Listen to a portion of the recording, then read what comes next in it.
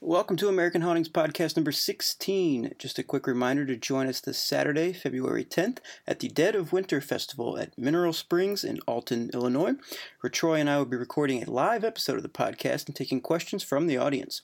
It's free to attend. We only ask that you bring a canned good or other donation item. Find out more at AmericanHauntingsInc.com/winter. The following contains explicit language, violent stories, and terrible jokes. Listener discretion is advised.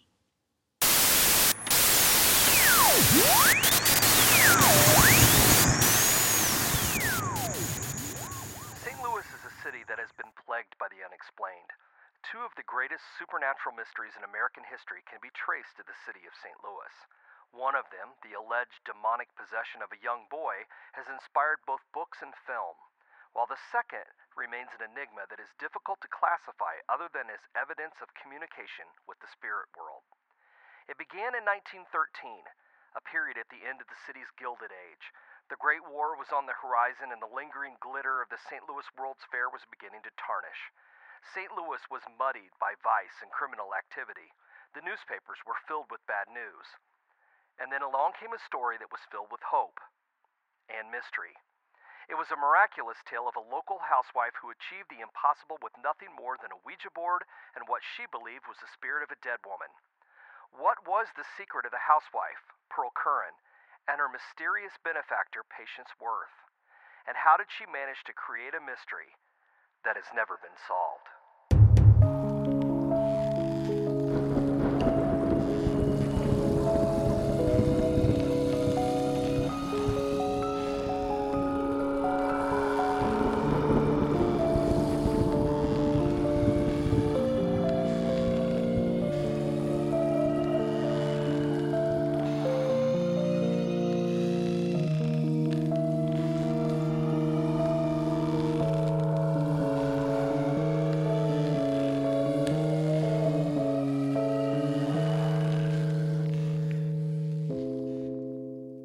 Welcome to the latest episode of American Hauntings, the podcast dedicated to the history, hauntings, legends, and lore of America's past.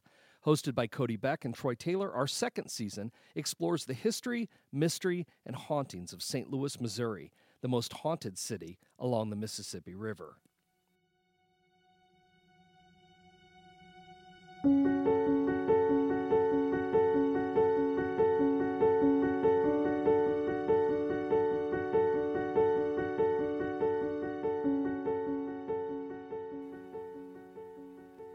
The spiritualist movement, like jazz, was purely an American invention. Although the idea that man was able to communicate with spirits had already existed for centuries, modern belief in such a practice began at the home of the Fox family in Hydesville, New York in 1848. News of the communication with spirits by Kate and Maggie Fox started a revolution in America, then in Britain, across Europe, and finally around the world. The movement, which came to be known as spiritualism, would remain strong for nearly a century. The practice was founded on the belief that life existed after death and that the spirit existed beyond the body. Most importantly, it was believed that these spirits could and did communicate with the living. The movement swept the country, even in those days before radio, television, and mass communication. People became obsessed with this alleged ability to communicate with the dead, and even the most conservative, uneducated, and average people became part of the excitement. Its popularity ebbed and flowed over the years. It saw a resurgence after the Civil War, faded somewhat in the late 19th century, and then returned with a vengeance at the start of the 20th century. During the heyday of spiritualism, psychic mediums conducted seances for those who wanted to make contact with the other side. By the 20th century, ordinary people became impatient with such arcane methods. They wanted to get in touch with the spirits on their own. They formed what they called home circles, which was really just a group of friends and neighbors who experimented with table tipping and perhaps the greatest invention ever for supernatural enthusiasts, talking boards. Talking boards, or Ouija boards as they're commonly called, were wooden trays that were painted with the letters of the alphabet in two long lines across the surface. They also included the numbers from 1 to 10 and the words yes and no, which helped to speed up communications when the spirits weren't feeling overly talkative. Each board came with a wooden planchette, or a pointer, that the ghosts could move about to spell out messages from the beyond. According to believers, and of course to the marketers of these mass-produced items, the boards allowed ordinary people to communicate with the spirits. Ouija boards appealed to the general public. Some believed in spirits, while others were just looking for a spooky good time. They appeared in newspaper and magazine ads and were sold in toy and novelty stores. Just about every household had one in the early 1900s. Did they really communicate with the spirits? Well, nobody knew, but it was fun to try. In those days, very few people ever reported anything too eerie or unexplainable about a Ouija board, which is why what happened to that St. Louis housewife in 1913 remains so impossible to explain, even after all these years.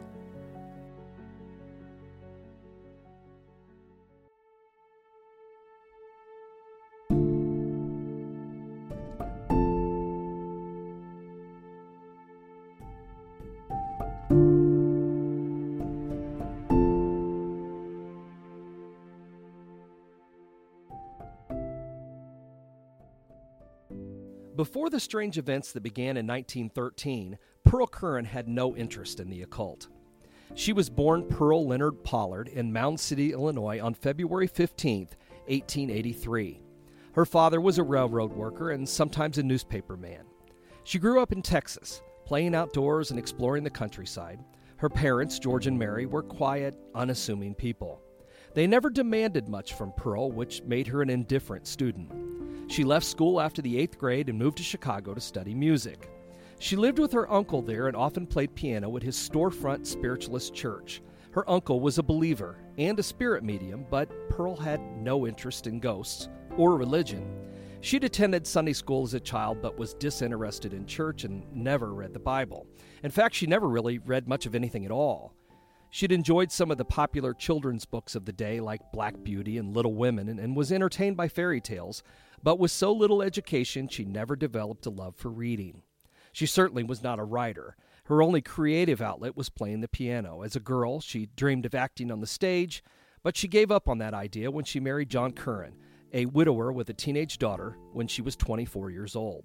Her marriage was happy, but as uneventful as her childhood had been. The Currans were not wealthy, but John made a comfortable living. Pearl took care of their home, although she had a maid to take care of most of the household chores. They were a social couple. They enjoyed dining in restaurants, going to the theater, and getting together with friends and neighbors for drinks and to play cards in the evening. John and Pearl seldom read anything aside from the daily newspaper or a magazine. They lived a simple life. They were happy, though, content in their middle-class apartment on Kingsbury Avenue with their family, friends, and acquaintances. They could never have imagined the changes that were coming to their lives. Most of John and Pearl's friends were much like they were, ordinary folks who lived a quiet suburban life in St. Louis. But Pearl did have one friend with literary connections. Her name was Emily Grant Hutchings, and her poetry and fiction had appeared in many magazines, including Atlantic Monthly and Cosmopolitan. She was also a regular feature writer for the Sunday Globe Democrat. During the World's Fair, she was on the staff of the General Press Bureau, writing an article a day about the fair for 24 weeks. The stories were printed all over the world. Emily's husband, Charles, was also a newspaper writer and was on friendly terms with author Mark Twain. Emily was also a spiritualist, and a casual visit with Pearl on July 8, 1913, was going to change her friend's life forever. On that hot summer evening, Emily came over for cocktails and brought a Ouija board with her. Pearl had seen talking boards before. She even admitted to experimenting with one with her uncle, but they held little interest for her. It was, she said, a boring and silly pastime. Before July 8th, she had never seen the pointer spell out anything but gibberish. But this time was different. Pearl and Emily placed their hands lightly on the Ouija board's planchette. Pearl's mother, Mary, was visiting, and she sat next to the two women with a pencil and paper, ready to write down any messages that might be spelled out. Well, to their surprise, the message that came through was not gibberish. It made perfect sense, and it read, "Many moons ago I lived. Again I come. Patience Worth is my name." The three women were startled. Even Emily, a dedicated spiritualist, had never seen a message quite like that before. Who was Patience Worth? Was she a real person? Pearl was the most skeptical of the three. She sincerely doubted that the dead would make contact with the living using a wooden toy, but Emily urged her to try again. So Pearl asked the sender of the message to tell them something about herself. In moments, the replies began to come. the planchette moved furiously around the talking board, telling a strange story. According to the spirit, Patience Worth, she had lived in Dorsetshire, England in either 1649 or 1694, the planchette gave both dates, and she passed on messages using old words like thee and thou. Sometimes she refused to answer their questions directly. When Emily tried to coax more information from her, the spirit first replied, "About me ye would know much. Yesterday is dead. Let thy mind rest as to the past." With more urging, though, the spirit went on. She claimed to have been an unmarried woman who had immigrated to America, where she was murdered by Indians on Nantucket Island. The initial contact with Patient Worth occurred when Pearl and Emily were both using the Ouija board. However, it soon became evident that Pearl was the one responsible for the contact because no matter who sat with her, the messages from Patience would only come if Pearl had her hands on the planchette. That was spooky enough by itself. The messages that kept coming were even spookier. Patience had an extensive knowledge of not only 17th century speech, but also of clothing, mechanical items, musical instruments, and household articles of the period. Patience criticized Pearl's housekeeping. She informed her through the talking board that, "A good wife keepeth the floor well sanded and rushes in plenty to burn. The pewter should reflect the fire's bright glow. But in thy day, housewifery is a sorry trade." Pearl became fascinated with the messages and began devoting more and more of her time to the Ouija board. Soon the messages began coming through so fast that no one could transcribe them. And then Pearl realized that she didn't need the Ouija board anymore. The sentences were forming in her mind at the same time they were being spelled out on the board. Now she began to dictate the messages from Patience to anyone who could write them down. She hired a secretary to transcribe what Patience told her, but later she recorded the words herself, using first a pencil and then a typewriter. For the next 25 years, Patience Worth dictated hundreds of thousands of words through Pearl Curran.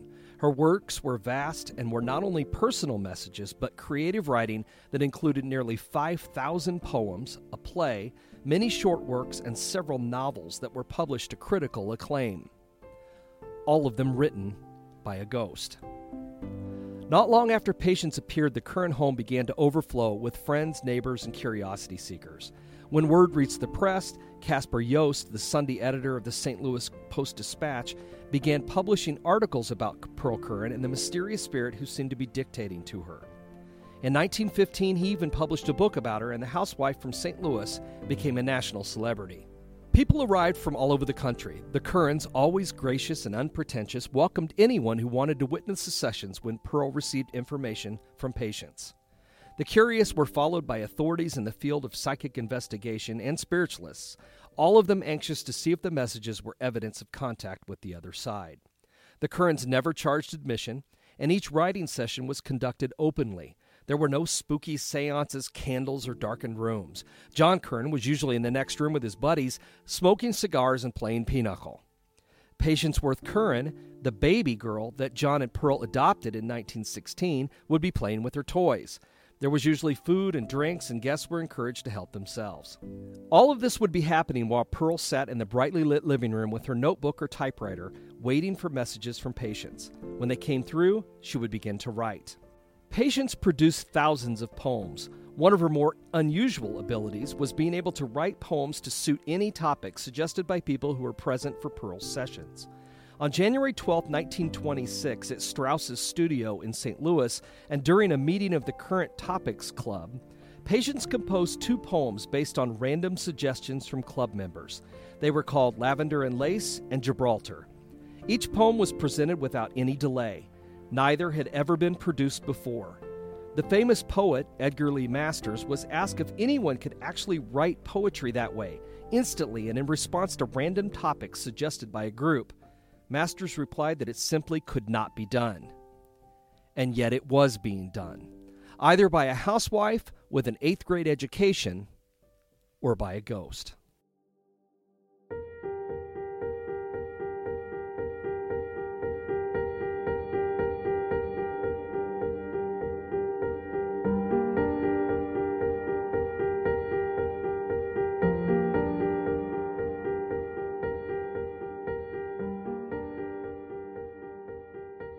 As the popularity of Patience Worth spread, there were just as many people who were amazed by her presence as there were those who doubted she existed at all. Critics simply refused to believe that contact with the ghostwriter was possible. The whole thing had to be an elaborate hoax. For her part, Patience didn't really care. She didn't do much to convince people that she'd ever really lived or died. Witnesses worked hard to get her to offer details about her life, but she seemed to think that her origins were unimportant. The best she would do was mention landmarks around her former home in England. Newspaperman Caspar Yost, one of the spirit's greatest defenders, took a trip abroad during the height of Patience's popularity, and when he reached Dorsetshire, he found the cliffs, old monastery, and buildings that Patience had described. This was interesting, but hardly proof. Caspar Yost had proven himself to be not exactly an unbiased witness, and skeptics maintained that Pearl could have found the information about the area at the library. But there was more. A lot more. Perhaps the most convincing evidence that Patience was not Pearl's conscious or unconscious creation was the material that she dictated for her books and stories. Patience seemed to be able to not only speak in a number of Old English dialects, but she could also use modern speech, which she did for most of her poetry. One of her novels, The Story of Telka, is a drama about medieval life in rural England. The book is mostly written in Old Saxon speech. It was composed during a series of sessions, and as with all other sessions with Patience, there were no revisions and no breaks where sentences left off and began again. Someone else had to figure that out later. Experts stated that the only comparable work to this novel was Wycliffe's Bible of the 14th century, also composed in Old Saxon. The difference between the two books, though, is that The Story of Telka was written in such a way that there are a few words that modern readers cannot understand. It was as if the writer wanted to create something that could be understood by 20th century readers. It was argued that it was impossible for a person living in turn-of-the-century St. Louis, even a highly educated one, let alone one with Pearl's limited schooling, to create such a dramatic work and then limit the vocabulary to easily understood words in an ancient form of their own language. It simply could not be done. And yet it was. And this was not Patience's only book. The Sorry Tale was a novel about one of the thieves who was crucified with Jesus. It brought to life the Jews, Romans, Greeks, and Arabs of the period and was filled with an accurate knowledge of the political, social, and religious conditions of the time. It was hailed by book critics as a masterpiece. Spiritualists called it miraculous, and skeptics were still claiming that Patience's books were being written by a housewife with 8 years of school and no knowledge of history, religion, or language. At the same time that A Sorry Tale was being produced, written 2 or 3 evenings each week in the summer of 1915, another book, The Merry Tale, was also being transcribed as a relief from the sadness of the other book. When Patience began her next book, Hope Trueblood, in 1919, sitters who were gathered at Pearl and John's house were astonished. For the first time, the material she was sending was in plain English. Her previous books had been set in ancient Rome, Palestine, and medieval England. The new book, though, was a tale of a young girl trying to find her family in Victorian England. When the book was later published in Britain, no clues were given as to its mysterious origins, and reviewers accepted it as the work of a new and promising British author. It was given widely critical acclaim, and most never knew that it had been allegedly written by a ghost. Readers and critics were impressed by her words, but those who witnessed Pearl taking dictation from Patience were astounded by the sheer volume of them. For instance, The Story of Telka, which was just over 70,000 words long, was written in several sessions but completed in just 35 hours. Believe it or not, this kind of speed was typical for the spectral author. Once, in a single evening, she delivered 32 poems and several short stories. On some evenings, Patience dictated from 4 different novels, always resuming the work on each one at the same point she left off. Pearl wrote down every word, always in the presence of witnesses, and never made a single revision. But many still refused to be convinced, or at least they wanted more evidence than her supernatural writing output could offer. They often made requests of Patience to try and test her. She never hesitated when she answered their questions, through Pearl, of course, or when she responded to the tasks they came up with. When asked to compose a poem on a certain subject, she would deliver the stanzas so quickly they had to be taken down in shorthand. Weeks later, when asked to reproduce the poem, she could do so without any changes or errors. One night, author and psychical investigator Walter Franklin Prince, a regular visitor at the current home, posed an unusual task for Patience. He requested that she deliver a poem about the folly of being an atheist, while simultaneously producing a monologue that might occur between a wench and a jester at a medieval fair. Where he came up with this, I have no idea. He also asked that she alternate the dialogue between the two tasks every 2 or 3 lines. Not only did Patience accomplish this, but she did it within 8 seconds of the request. When she was finished, Pearl said that she felt as if her head had been placed in a steel vise. It should come as no surprise that Pearl's life was forever changed by the arrival of Patience Worth. Pearl often called her alliance with her spirit a wondrous affair, but it demanded a lot from her, both physically and mentally. She never allowed herself to become obsessed with Patience, though. She always took time for herself, her friends, and her family, and she and John never attempted to exploit the partnership for material gain.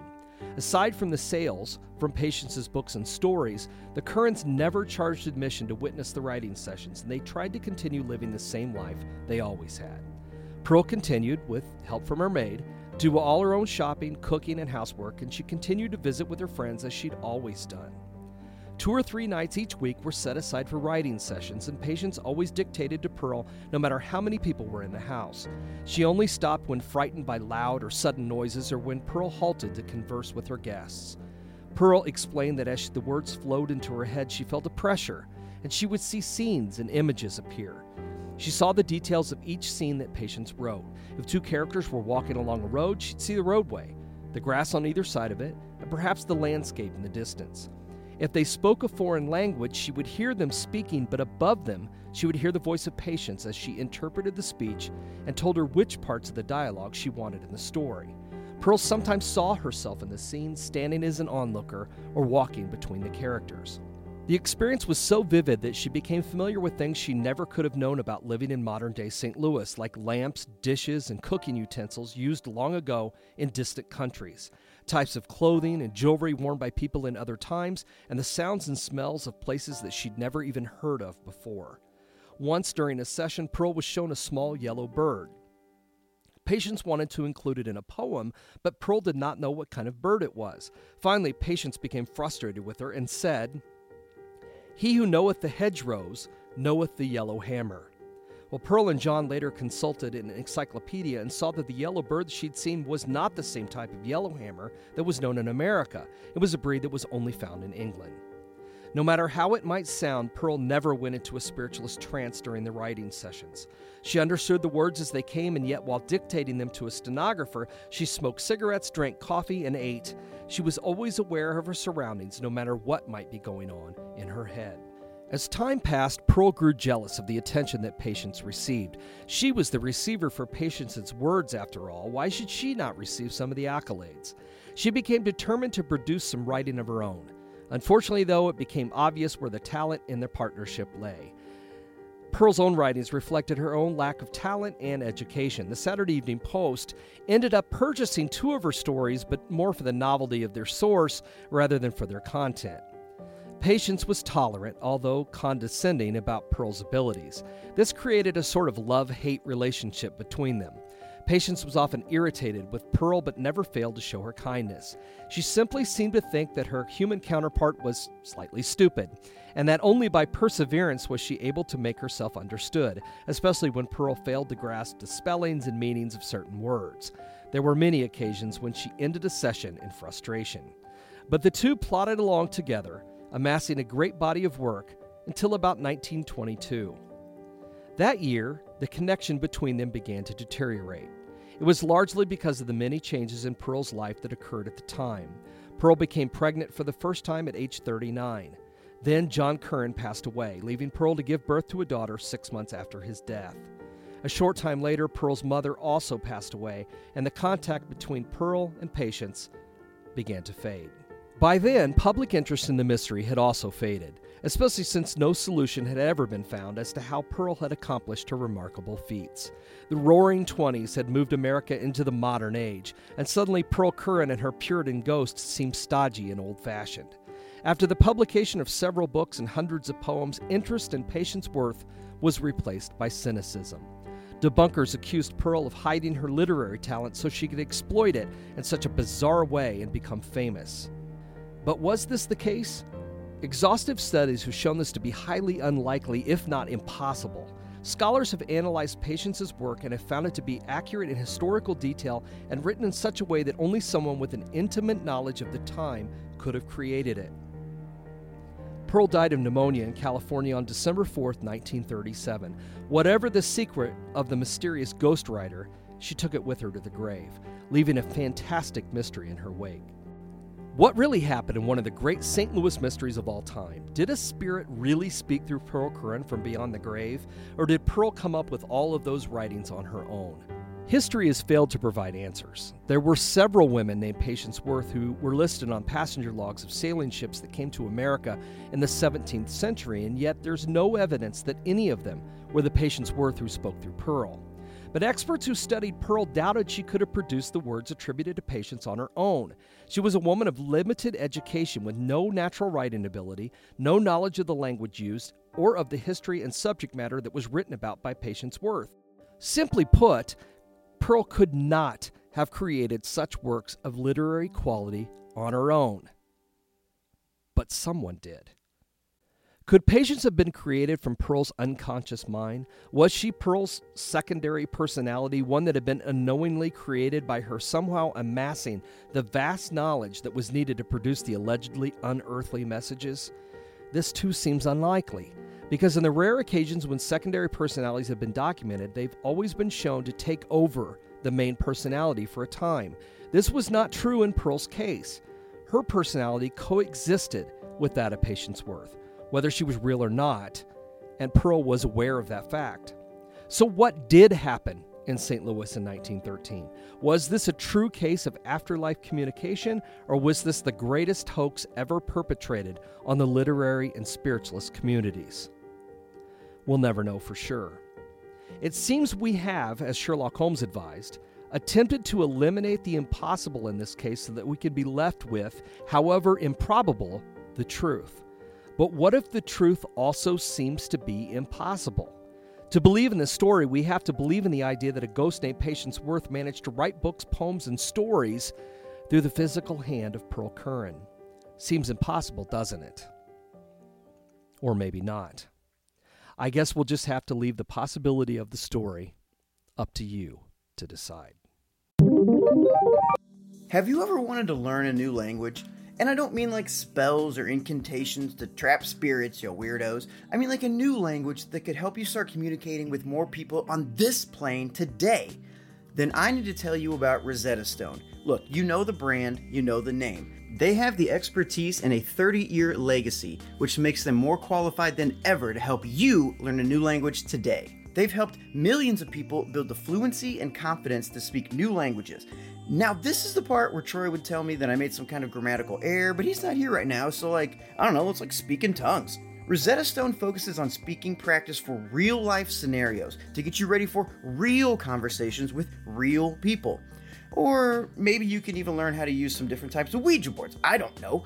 Either way, Rosetta Stone can help you learn faster and retain your new language better. Honestly, Rosetta Stone really would have come in handy for season 4 of New Orleans because I know we butchered some of those French names, and I apologize once again. Now, you all know I have a 9-to-5 job when I'm not at the podcast factory, and Rosetta Stone actually helped me not make a total fool out of myself while I was in Brazil interviewing celebrities. Obrigado. And now I want to help you. So don't put off learning that new language. There's no better time than right now to get started. For a very limited time, American Hauntings podcast listeners can get Rosetta Stone's lifetime membership for 50% off. Visit rosettastone.com/today. That's 50% off unlimited access to 25 language courses for the rest of your life.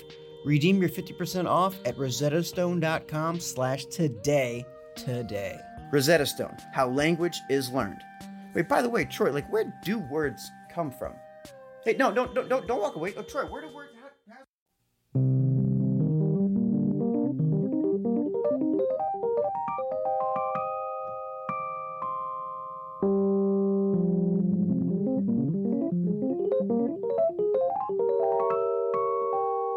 Want me to do it like that, right? What really happened?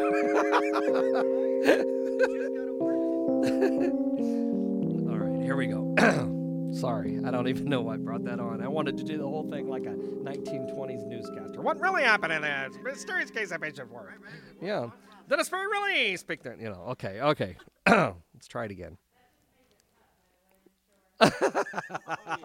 Great. Okay. Okay. All right, I think we're ready. Hey, Here we go. on that note. All right, everybody good? Yep. Okay. Welcome to American Hauntings Podcast, where we discuss history, hauntings, legends, lore, and all things paranormal. You are listening to episode 16, which is the third episode of season 2, which delves into the hauntings of St. Louis, Missouri. I'm your co-host, Cody Beck, and with me, my co-host is author, historian, crime buff, and founder of American Hauntings, Troy Taylor.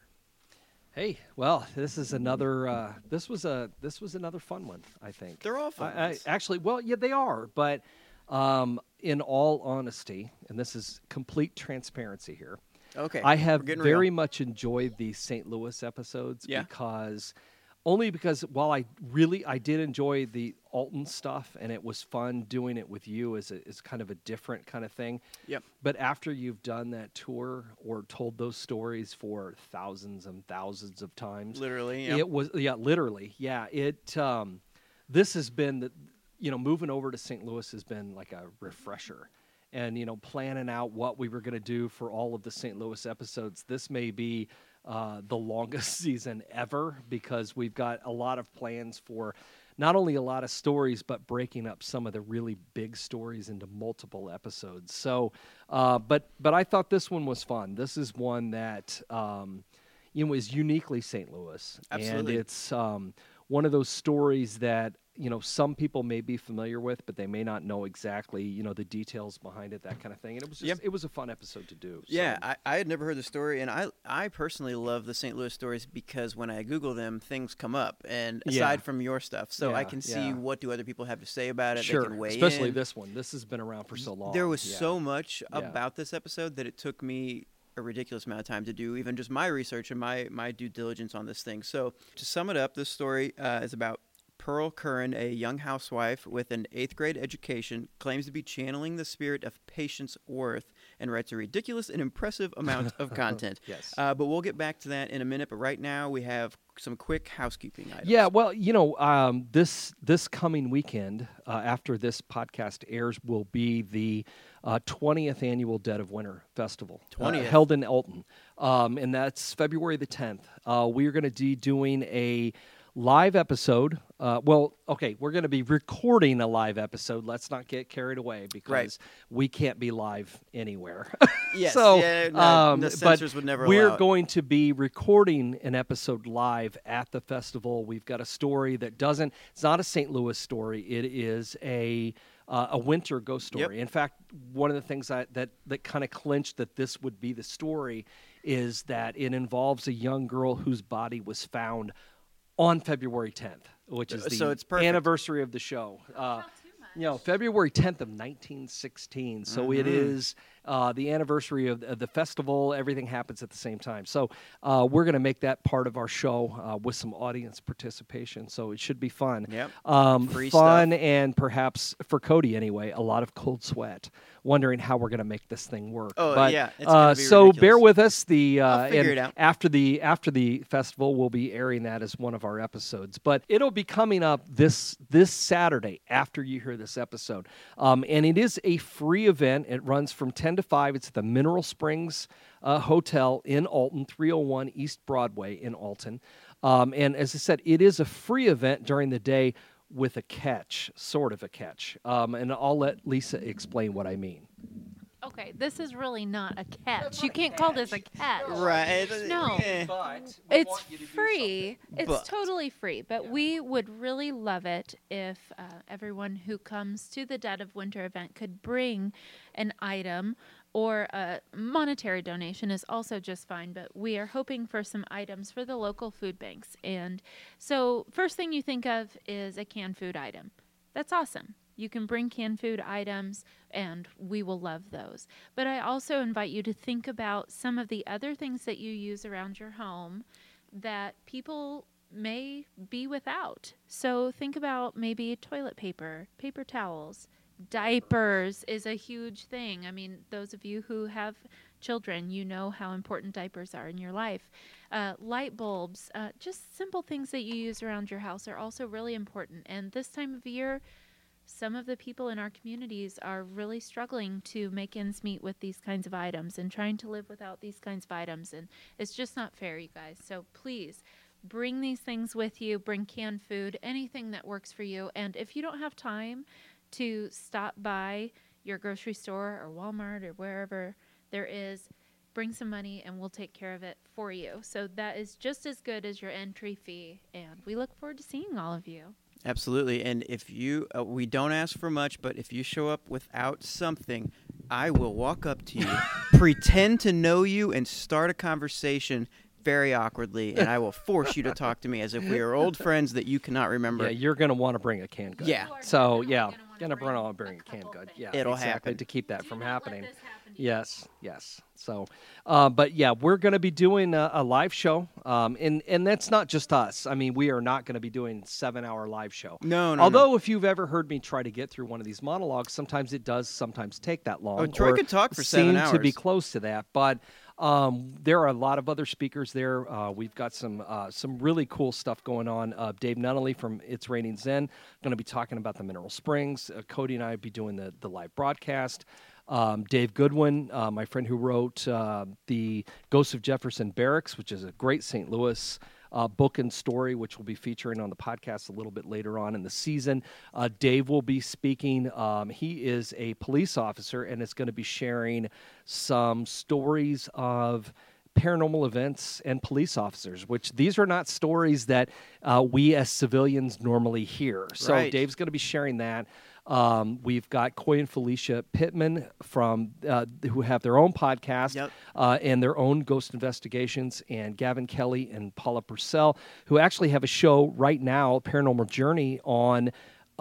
They have a show on the Amazon Prime channel right now. If you've got Amazon Prime, it's free. If it's part of your if you're a Prime member, you can go watch Paranormal Journey right now and kind of get boned up on it for the event. And they're going to be talking about their show and some of their own experiences. So it's going to be a really fun day, and we hope to see you there.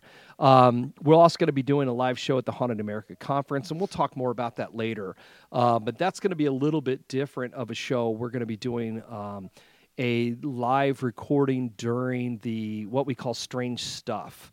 And we'll talk about that a little bit later. We've got a few months on that. But I will warn you, though, as far as the conference goes, a lot of the after-hour events are already filling up. So if you're interested in the conference, you want to check into that because as more time is ticked in, we're almost a third of the way already sold out for this year. So, and we've never sold out this fast before. So, and it's a third of the way.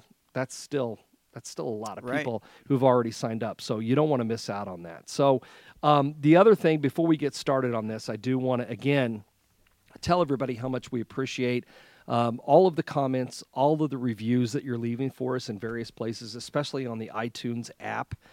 That seems to be the place where the reviews, the actual written reviews, have the most effect, and it makes it easier for people to find us. We read them all. We wish we could respond to all of them actually on the app. We can't. Right. And yes, and we are, as you probably will have noticed from this episode, working on the audio. We Right. listen to you, and we are constantly working on it. I say we are working on it. I'm not working on it at all. It's the Cody roy- is. the royal we. It is. We are working on it. So hang in there. So thank you. Yes, as Lisa said, turn it up. Thank you. Thank you. So, And I know anyway. we do. Working with a toddler on. Yeah. Because Lux is here with us too. So Yes. who now looks very, because I mentioned her name. Now she's unhappy. So she's very unhappy that I mentioned her name. And we do make jokes, but we make these We really jokes are working on to it. show that Yeah. we do listen to your feedback. We We do. really appreciate it, do. and we're working on all of it. And thank you again for your reviews Yeah. and your feedback. Yeah. Now, So let's get started. You ready to dive Yes, in? I'm Okay, ready. so I got to hit it, heavy hitter right now. First question, Troy Taylor, can you commit to me on this podcast right now that you have not, in fact, been using a ghostwriter for your books in the past? Yes. and I am channeling some spirit. channeling. I am channeling thousands of words every single day from a ghost named Bob. Bob. And he sailed across the ocean blue in 1492. All right, I'm and have to missed stop you right America there. somehow, and has been telling me these stories. No, I mean, really, it's an impressive amount of work. I love the story. It is an Yeah, impressive it amount of is. work, and we're going to talk about different reasonings, and I have my own conclusion that I kind of come to in the end. But I will give a little bit of a spoiler that regardless of how it's happening, it is impressive It is as hell. impressive. Yeah, It is amazing. It is. Anyway, okay, so I want to first get started off. This is the time of spiritualism, and I've definitely heard of this term a lot. But can you teach me more about that? Or tell me more about exactly what the spiritualism movement? Yeah, well, and actually, honestly, I mean, for the monologue and for this story, I kind of enhanced the importance of spiritualism at this particular period. Okay. Because it went through waves of popularity. When it started in 1848, and I think let's begin with that. And Yes. I don't want to get. I mean, I could do 3 hours on spiritualism and seances and the Fox sisters. I know you could. I wrote a book called American Hauntings. Check that out. Anyway, Nice plug. in this particular case, the Fox sisters sort of invented the modern version of spirit communication with knocking sounds, communicating with a spirit who was supposedly haunting their house in New York. And that really, when the news spread, and this was, again, pre-internet days, of course. I mean, really, all there were newspapers back in that time. Yeah. This was the beginning of, say, the telegraph wire. There was not any kind of mass communication back then. But word spread, and millions of people, and I'm not using that word lightly. I mean that literally. Millions of people became fascinated with spiritualism. And today, we don't realize just how many people were involved in this movement. It was a major, let me put it this way, spiritualism was side by side with Lutheranism, Methodism, Presbyterian churches, everything. It's one of the big players. It was one of the big players into the 1850s. But toward the end of the 1850s, the fad kind of started to die off. I mean, and that's that, and that pun intended. Pun intended. Just in general, is it a lot? Is it basically a hodgepodge or combination of mysticisms and well, different not things? really. I mean, it really didn't start out to be like a religious faith. It started out to be more of a novelty more than anything because, people believed in ghosts. They believed in hauntings and things like that. And now suddenly we had an easy way to communicate with the dead. I mean, the stories, the history of communication with the dead go back to the days of the Bible. I mean, they've been around forever. But it wasn't for everybody to be able to do. Well, suddenly here were these two girls who, may or may not have some sort of psychic abilities who could communicate with the spirit of a peddler who supposedly died in their house, right? Right. So the popularity of this is, these are people looking at it and go, well, if these young girls can do it, then we can too. And suddenly there were mediums all over the place who were, offering to allow people to communicate with their dead relatives. I mean, this was a people back in those days, people died at a much younger age than they do now. So you had, especially children, you had a lot of death. I mean, it was something that people were familiar with. I wouldn't say comfortable with, but they were used to it happening. Right. But, It's a way of when life. this person was gone, and again, in those days, you didn't have a picture. Let's say that your child died. Well, you most likely didn't have a picture to remember them by because photography was in its infancy. And that's why the postmortem photography isn't became as so- weird as right. it seems It's now. not weird. It was Right. never intended to be weird. It was a case of, and I think we've talked about We this have, yeah. before. This was people who didn't have any other way to remember their children. Yeah. So, or, their husband or wife or brother, sister, whatever. But this was a case of where you now had a chance to talk to these people again that you never, ever thought you would have. Right. And spiritualism offered that. Now, there were, of course, a lot of frauds. I mean, there was a lot of fakery because There's anything opportunity. like this, exactly. There was an opportunity to make money, and so people took advantage of it. Yeah. But there were also a lot of people who were very sincerely involved in this and either believed in their abilities or believed in the abilities of the people that were paying to do this. So it became extremely popular. And by the late 1850s, though, like every other fad, I mean, America is a nation of extremes. We've always have been, we always will be. Maybe it's because we're such a young nation compared to the rest of the Relatively world, speaking, you right. know. So, we've always had things take off right away and then they die out, In this particular case, spiritualism lasted for about a decade, and then people began to sort of lose interest because it became one of those things where it became really hard to really nail that down.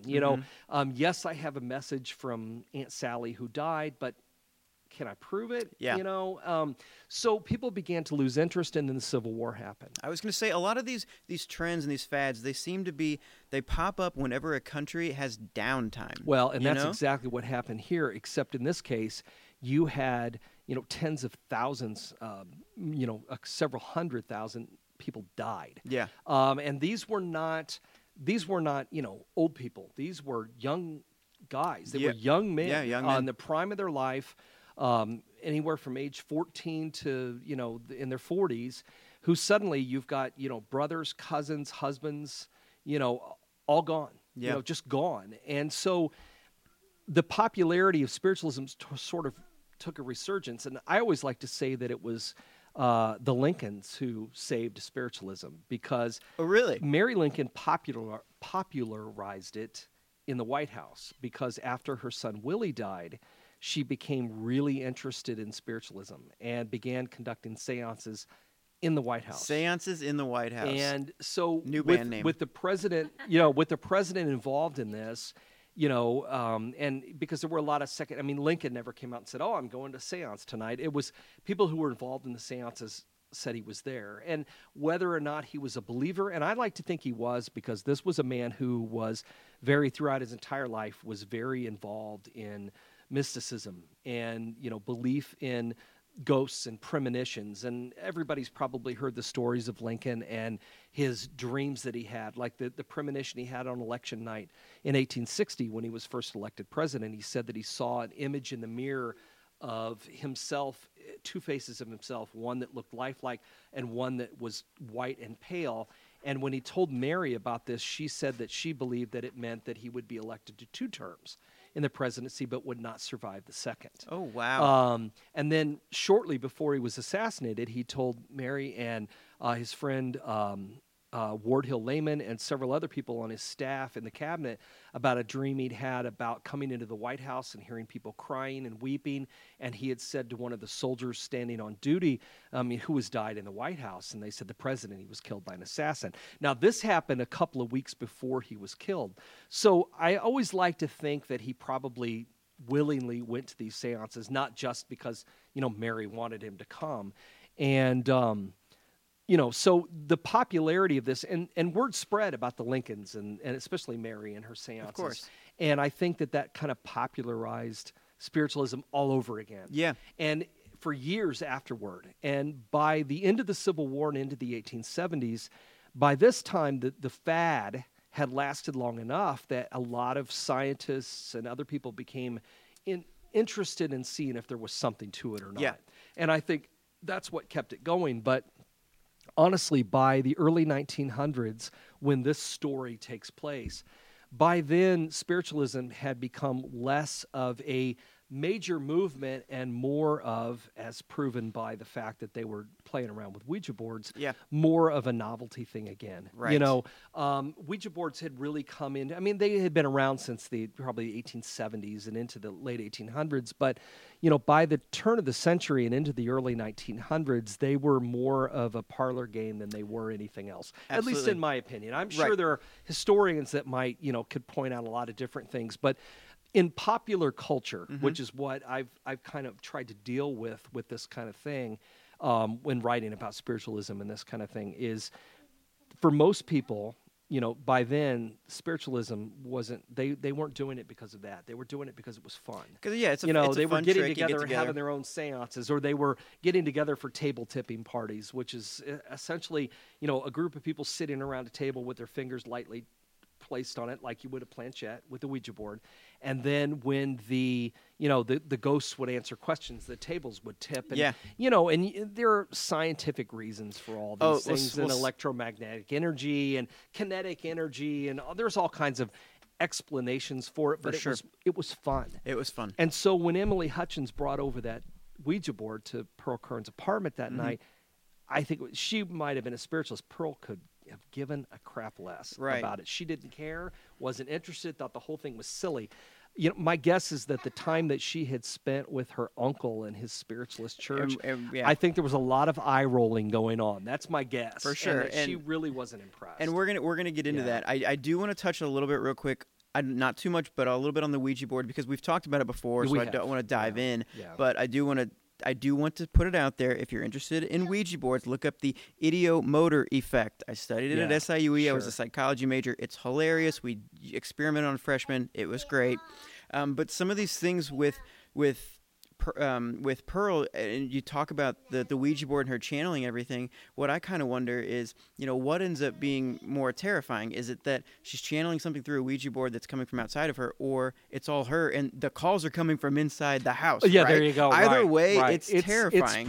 It's creepy and terrifying no matter how you look at it. And yeah. and you mentioned, her uncle, Pearl Kern, her uncle was a medium. I also read somewhere else, and I was wondering if you can confirm this or not, but that her father was actually also a writer for some newspapers in the Ozarks. But I didn't read it from your book. I found it online, so I'm not sure. Well, he was a newspaper man. I didn't. I don't know exactly where he wrote, but he was a part-time newspaper man. So he had done some writing. Because I'm trying to put all this together and figure out. Okay, how could she have possibly been a writer or what was going on? And you mentioned the eye rolling at church. It talks about how she, only went to church to kind of play the piano.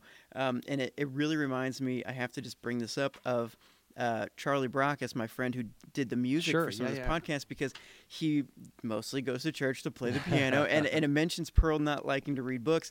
The only book Charlie read in high school was Fight Club, and it was not assigned. He just read it because he wanted to. And so I found the similarities really funny. But you also mentioned that one of the books Pearl, she didn't like to read, but she read Little Women. I happened to look over as I was typing, and I had Little Women sitting on my bookshelf. I grabbed it. It is a 600-page book. Yeah, well, and I was like, okay. Well, and again though, it's one of those, but it was one of those books that all I think young women read at the time. Okay, all right. Black Beauty and that was the other one. Stuff. These were early 1900s titles that were common. I'm sure that there was probably Peter Pan. So and Scarlet Letter read of the Day fairy or something you tales, have to read? that kind of thing. So she read a lot of that kind of stuff that what kids read. But she was not a reader. She Right. was not someone who would purposely go out and buy books. I mean, that was one of the things that was always noted about her and her husband both. They read magazines and stuff. There were a lot of popular magazines of the day, a lot, more than we have now. I know. What are magazines? Yeah, I know. So many jokes. But there were that's a lot where of it ended. Right. There were a lot of popular magazines of the day, and they did like to go to the theater and that kind of thing. But they went to see shows. They weren't avid readers. She was not no matter how you look at it, whether you want to believe that it came from inside of her head or outside of her head, she was not a reader. She was not a literary person. And I've always had a lot of trouble, and I know we'll get to this, but I've always had a lot of trouble as to how she came up with this stuff. I mean, this is not you couldn't Google this stuff back then. Oh, I mean, right. where did she come up with these things? She would have had to have read it in a book if it wasn't coming from outside. And even then, what kind of book was at the St. Louis Library in 1913, 1914, 15 that would tell you the minor details of household life in medieval England at the time, or in Palestine at the time of Christ? I mean, this is not common knowledge, ordinary reading, right? And this is she didn't see it on TV, and she didn't hear it on the radio because none of that existed. I'm so excited about this one because regardless of how it ends, I'm still impressed, and I love the story. It's still a mystery. So we're gonna dive into that. So, but we've talked a little bit about Pearl, but now let's talk about Patience. Okay. So Patience Worth. Doesn't that just sound like a metaphor or like something, or like it's Pearl with wordplay trying to express that she's messing with people, or like patience is worth having, or something? Yeah, I don't know. Yeah, no, well, Patience was in the 1600s. Okay, the 1700s, maybe I'm just interpreting it the wrong way, but I feel like she's trying to call it out. Yeah, it is. It was an old name for the time. It's kind of like now, if you look back.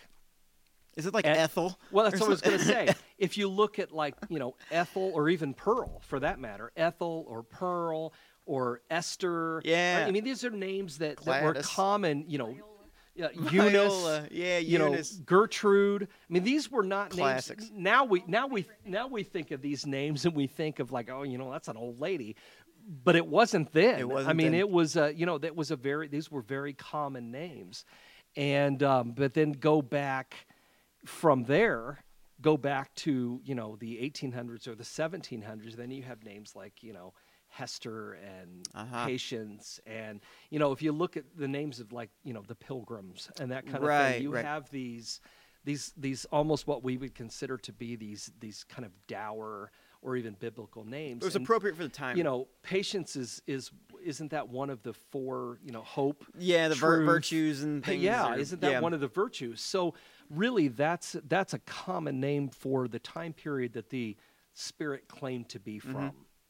Would have been a pretty common name. Okay, then that makes sense. And but I see what you're saying as well. Well, yeah, but I guess I'm thinking of it too not relative to the time. But you're thinking of it very psychologically. Yes, yeah. Right. And I saw in my research, I saw pictures of Pearl, and first off, I thought she was gorgeous, and that she looks like someone that would have like attended the shows I used to play back in college and high school. Like she looked a little like she was open-minded and stuff. I found it funny that you mentioned in your story that patients would criticize Pearl's housework. Yeah.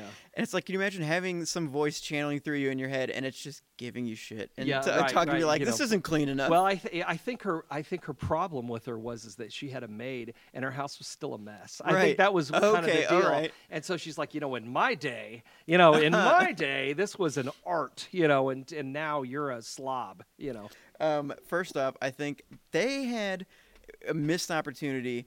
We talk about later how they didn't really try to make money off of this, but I think, which is impressive in its own way.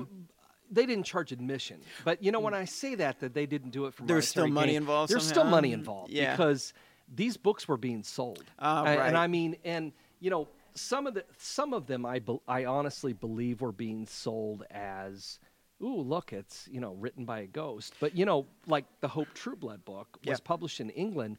And no one had any idea. They just thought it was a story. Right. Because it was the details were accurate. But I mean right. But you're also not talking about, we're not talking about huge money. I don't know how much money they made. I wish I knew exactly. I'd be curious myself. But let's just say they weren't getting rich. Right. They didn't move into a mansion. I mean, they were still living in that same apartment on Kingsbury Avenue that they've been living in since they got married. Yep. I mean, nothing ever changed. They didn't have a lavish lifestyle, which I think, is important to the story for the legitimacy. It is right, exactly. They weren't cashing in trying to get wealthy on the idea that she was channeling a ghost. I mean, I think by the time it was all over, it's hard to say if she was glad that it happened or not, because really, it completely upended their lives. Yeah, I mean, the happy life they had, which they tried to maintain as best they could, but they still had people showing up at their house, and people like Casper Yost and Walter Prince, who would come and and did these in-depth studies of all the things that were going on. What a hassle for a couple of people who were trying to live a pretty quiet just life. Simple people, just kind of living their life kind of thing. Right. And this all seems somewhat nightmarish. I mean, really, in the end. I mean, I don't know. However she was getting the information and writing it, like it's like working that hard every single night, regardless of how it's happening, has to be exhausting. Oh, I think so. You're burning the candle at both ends. I think so too. 2 or 3. They make it sound like, well, it wasn't all the time. It was only 2 or 3 nights a week. Can you imagine what that must have been for hours at a time? You would know better than most. Yeah, like 2,000 words a night, stuff being cranked through your head, and and she said that a couple of times, this guy comes in and says, oh, well, let's come up with this. And then I don't even know where he came up with that, but came up with this elaborate thing of, let's write one poem about this. And I also want you to do a dialogue between a winch and a jester at a medieval fair. Yeah. Who even thinks of that, for starters? But then alternated every 2 or 3 lines, and then she says that it feels like that her head's in a steel vice. Right. I think even if you were, faking the whole thing, your head would feel like it was in a. Which is actually, why- that would be worse probably than a ghost. Which is why so, it's why it's so impressive to me. We'll be right back after a quick word from our sponsors. If you like the American Hauntings podcast, then you're probably going to like the services, books, and tours offered by our various sponsors, like American Hauntings, Inc., which has been a publisher of books on ghosts and hauntings, crime, and the unexplained in America since 1993. In addition, we also offer tours, overnight ghost hunts, and weekend excursions, plus the Haunted America Conference, which is coming up in June 2018 in Alton, Illinois. You can find out more information about the company at AmericanHauntings.net. Another of our sponsors is It's Raining Zen in the mysterious Mineral Springs Mall in Alton, Illinois. They're Alton's only authentic New Age and metaphysical shop, offering everything from crystals to Himalayan salt lights, healing herbs, charms, tarot cards, and even an assortment of clothing. You can find them on East Broadway in Alton or on Facebook by searching for It's Raining Zen.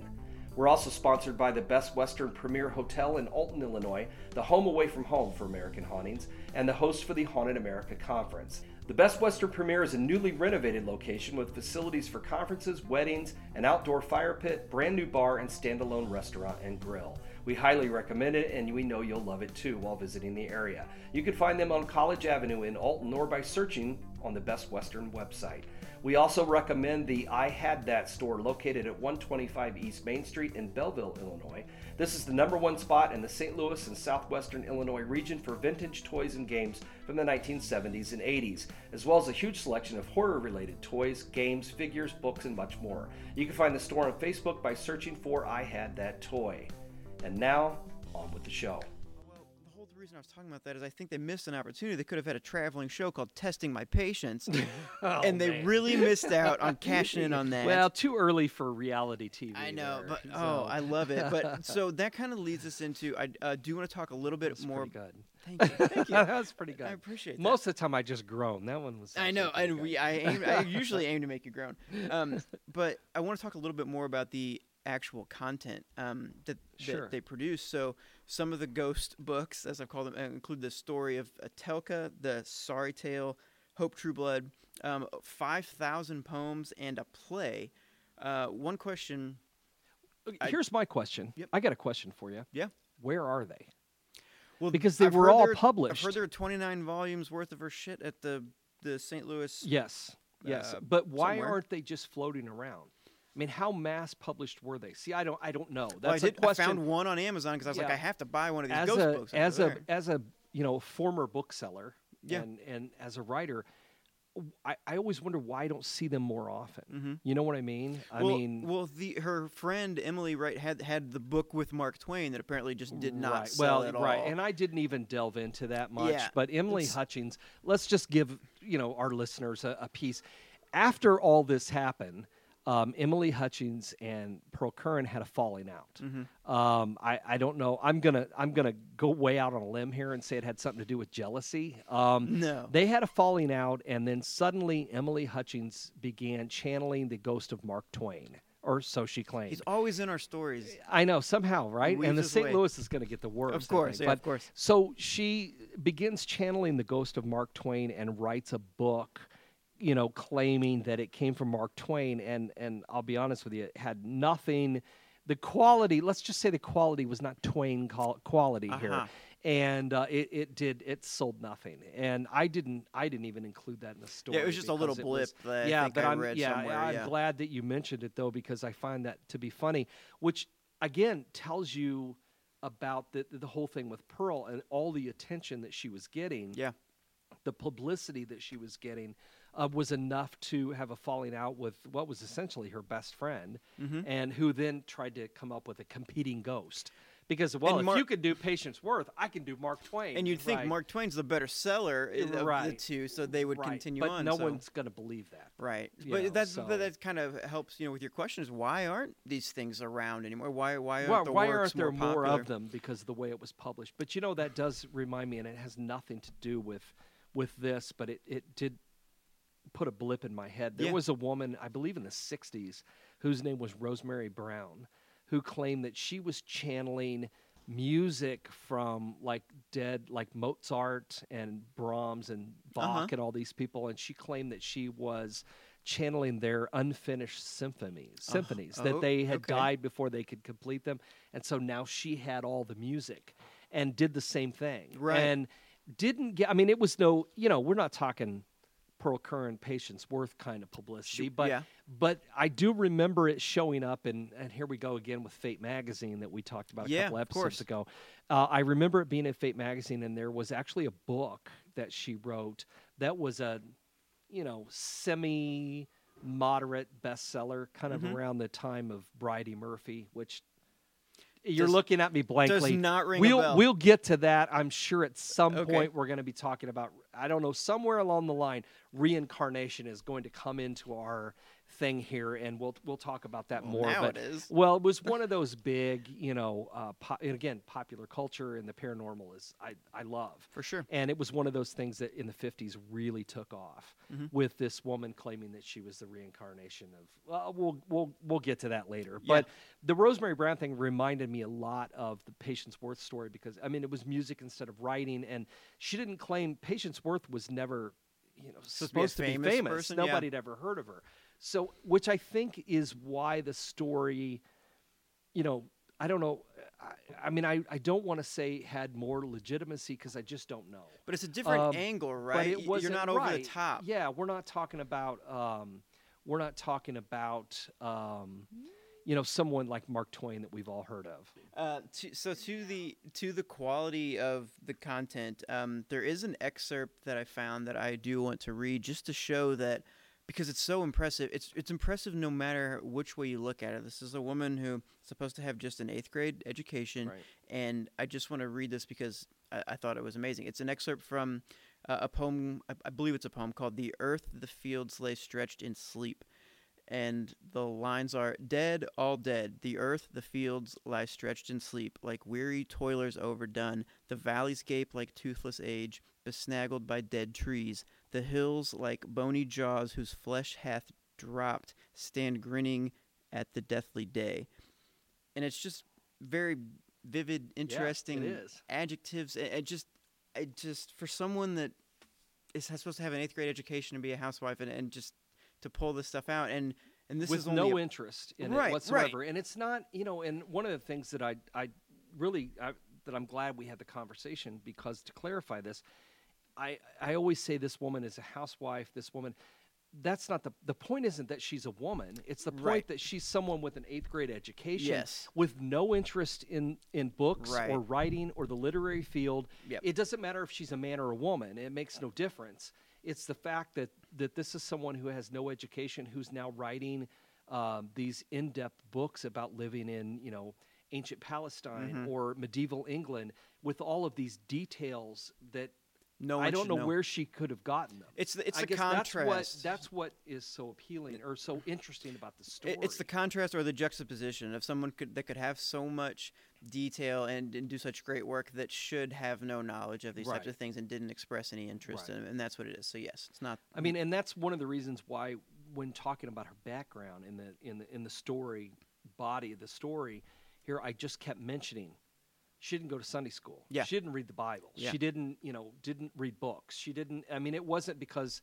I mean, Patience thought she was kind of stupid, but I that's never been my thought. My thought has always been she was a product of her times. This was a young woman who grew up at a time where it wasn't imperative for anyone to have an education, let alone a woman at the time, to have an education. And so she just never had one and had no interest in it, but had a nice life. Yeah. I mean, she was very comfortable in her life. Her husband was no smarter than she was. Yeah. I mean, he didn't have any interest in anything literary or, anything to do with writing. I mean, he read the newspaper, he read magazines, he went to the show, they went out to dinner.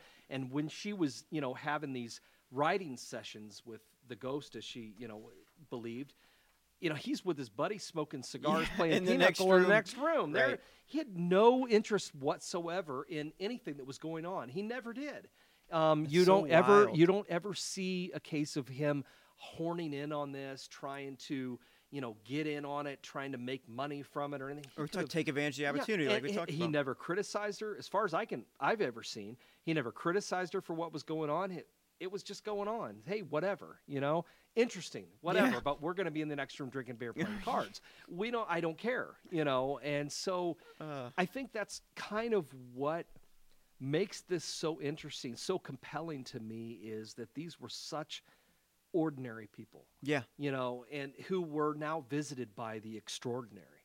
That there's no way, I don't care who you are, there's no easy way to explain this. You Nope. can't write it off as a hoax. You Mm-hmm. can't write it off and say, she had a split personality. You can't write it off and say that she, I don't even know that you can say that it was a ghost. I just don't know. Yeah. It's one of those things where I look at this and I go, I don't know what happened, but obviously something did, because Yes. here's the product of it. Here is the physical product of what happened. Even if it wasn't a ghost, it's still, maybe it's not paranormal, but it's something super normal for this woman to be able to generate this kind of stuff. Yeah.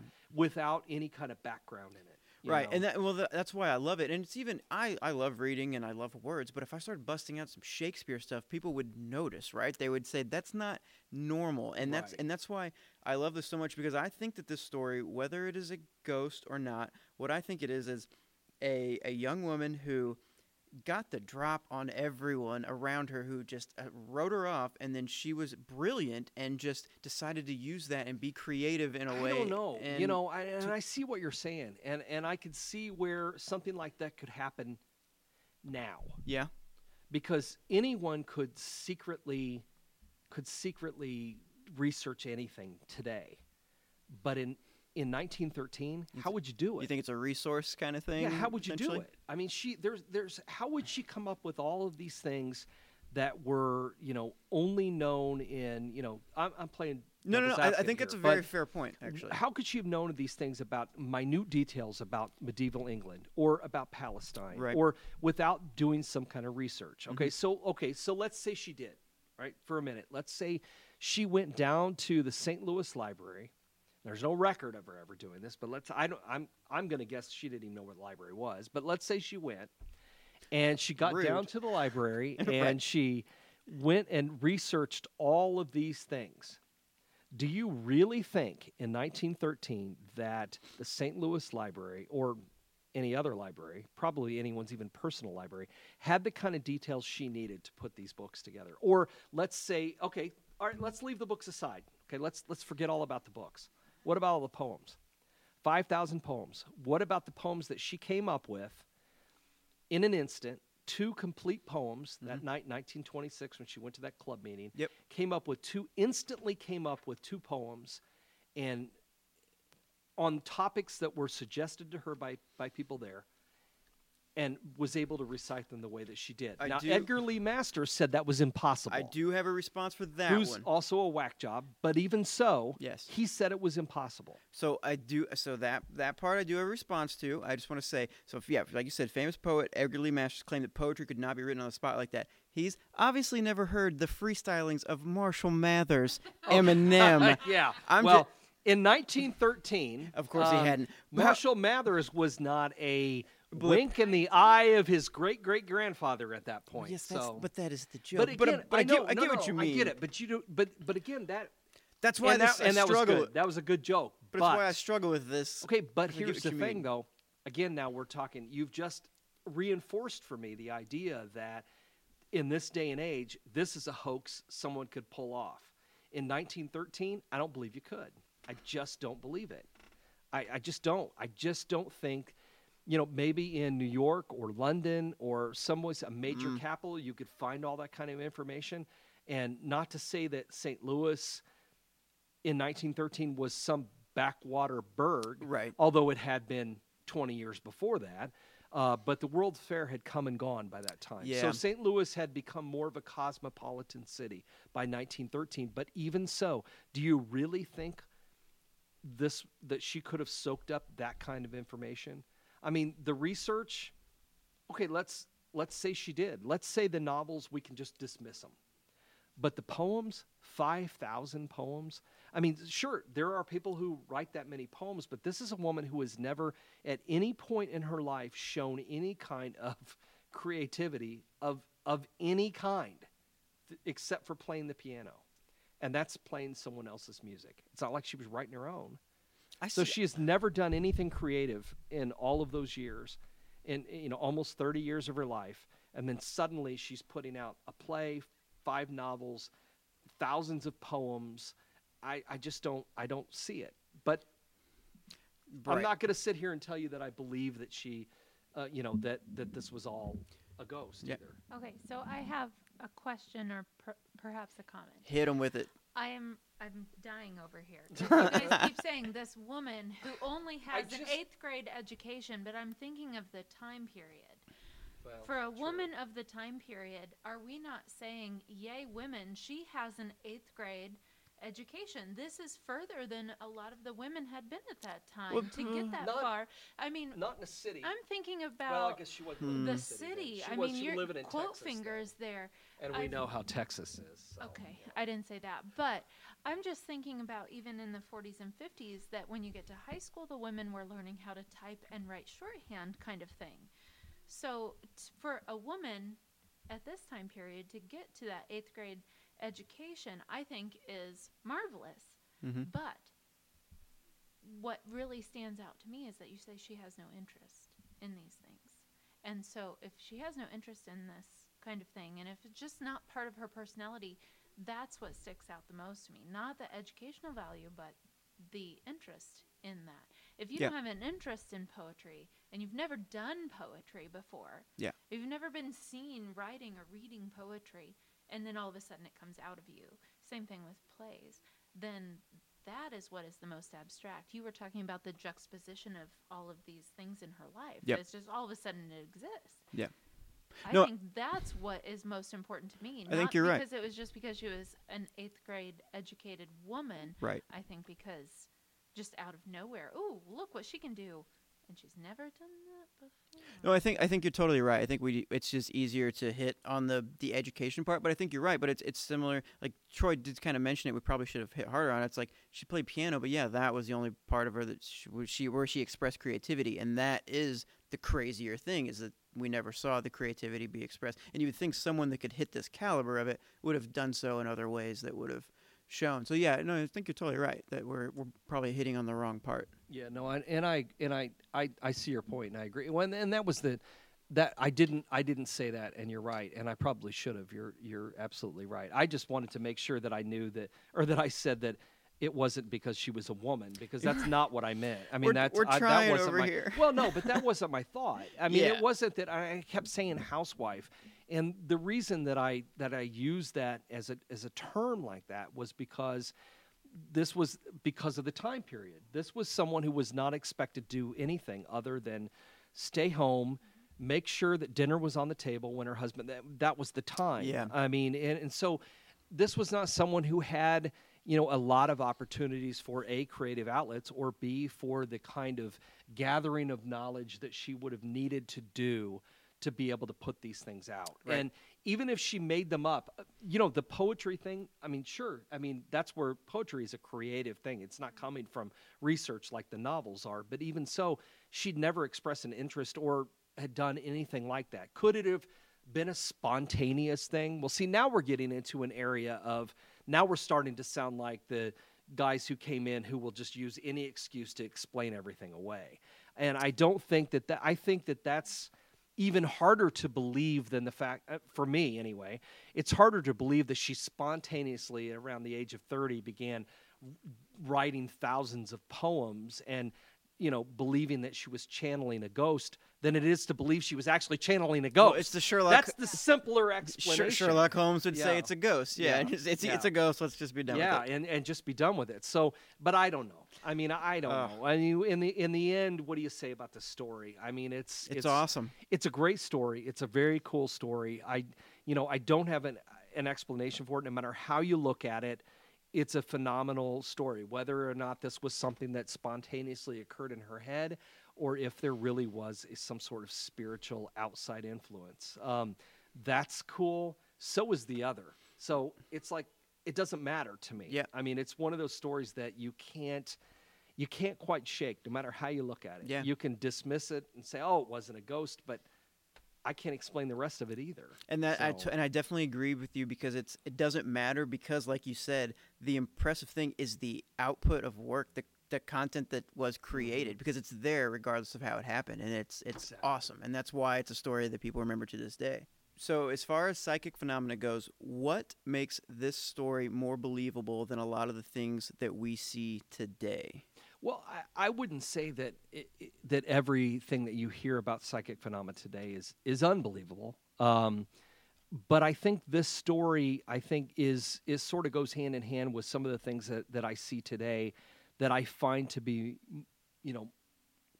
more real, more believable. In this case, here was a woman who wasn't looking for it. She had no idea that something like this was going to happen to her. And it only became advertised because people started hearing about it. The newspapers picked it up. I'm going to guess her friend probably spread the news initially, and newspapers picked it up. I find that, and listen, I'm not one of those people who never believes in psychics, because I've seen enough things to convince me there's something to a lot of this, not all of it, but a lot of it. I've known, and I do know a lot of people that I think have things that the rest of us don't. Yeah. I think we all have sort of an intuition. I think that's built into human nature. Survival mechanism. Yeah, I mean, almost. something that warns us that something is coming one way or another. I think that's just part of human makeup. Some people embrace it, some people don't. But I think there are people out there, many of whom let me back that up and say not many of whom, but some of whom I've known that have a better grasp on it than the rest of us do, that are able to some way kind of channel that or use that, to tell them things to their advantage or to someone else's advantage, I guess. But I think that what makes this story great is this is a woman who didn't see it coming, didn't plan on it, didn't want it. And I find that in my line of work, and as I've been doing this, is my 25th year of doing this as my living, so to speak.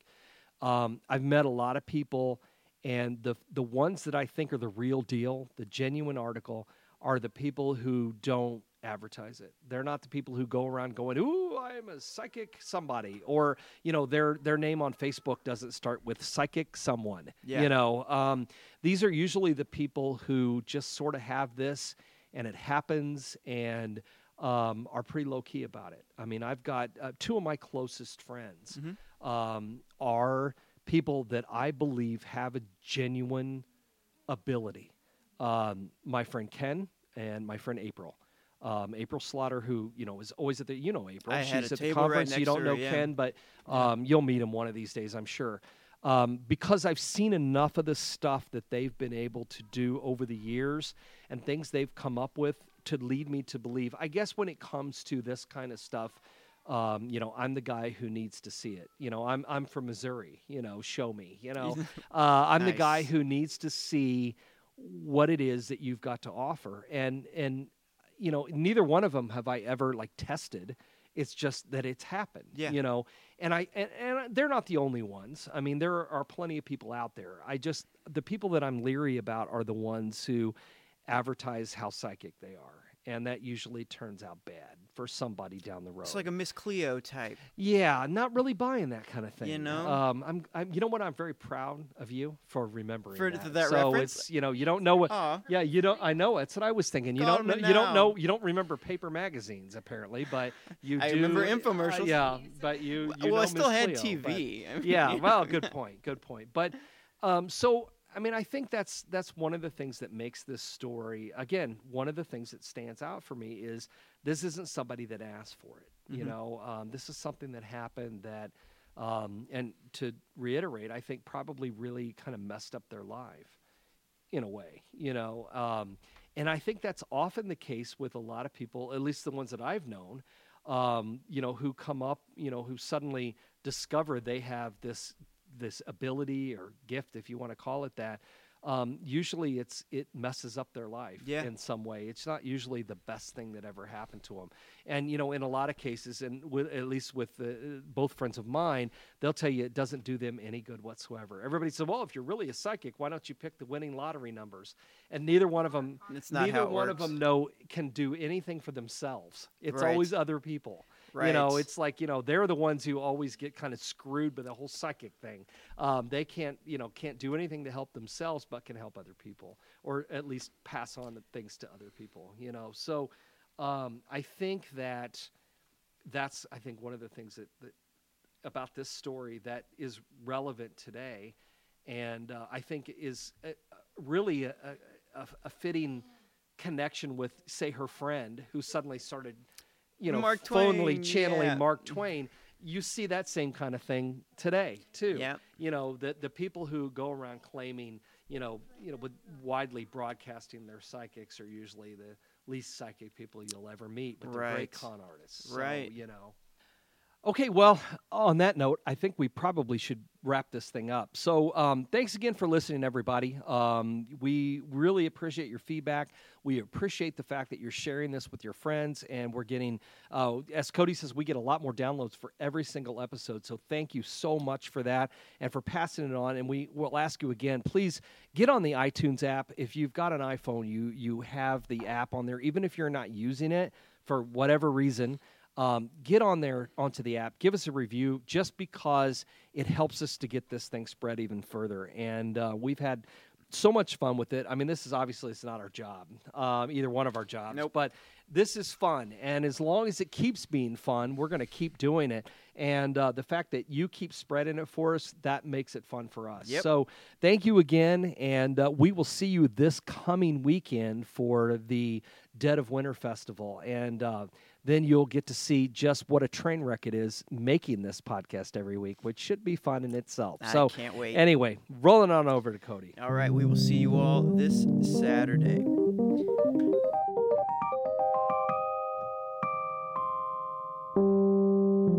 The American Hauntings Podcast is a way to combine historic record, folklore, science and observation, and imagination to uncover more about America's most haunted places, including St. Louis, Missouri. American Hauntings is a bi-weekly podcast. You can hear new episodes every other Tuesday, so please tune in to hear our latest episode and help us take a brand new look at history and hauntings. You can learn more about our podcast and find new episodes on iTunes by searching for American Hauntings or by going to AmericanHauntingsPodcast.com, where we also have links to Troy's books as well as information about his upcoming ghost tours, events, and haunted happenings. As for your host, you can find me on Twitter and Instagram at CodyBeckSTL or at CodyBeck.com. Shoot me a message, follow me. I haven't talked to anybody in a while, and I'm in the market for some new friends. Find Troy on Instagram at TroyTaylorgram, on Facebook at the Troy Taylor Author page, or at AmericanHauntings.net. This episode of the podcast was written by Troy Taylor and was produced and edited by me, Cody Beck. Some of the music in this episode was written and recorded by Charlie Brackus at Lighthouse Sounds in Alton, Illinois.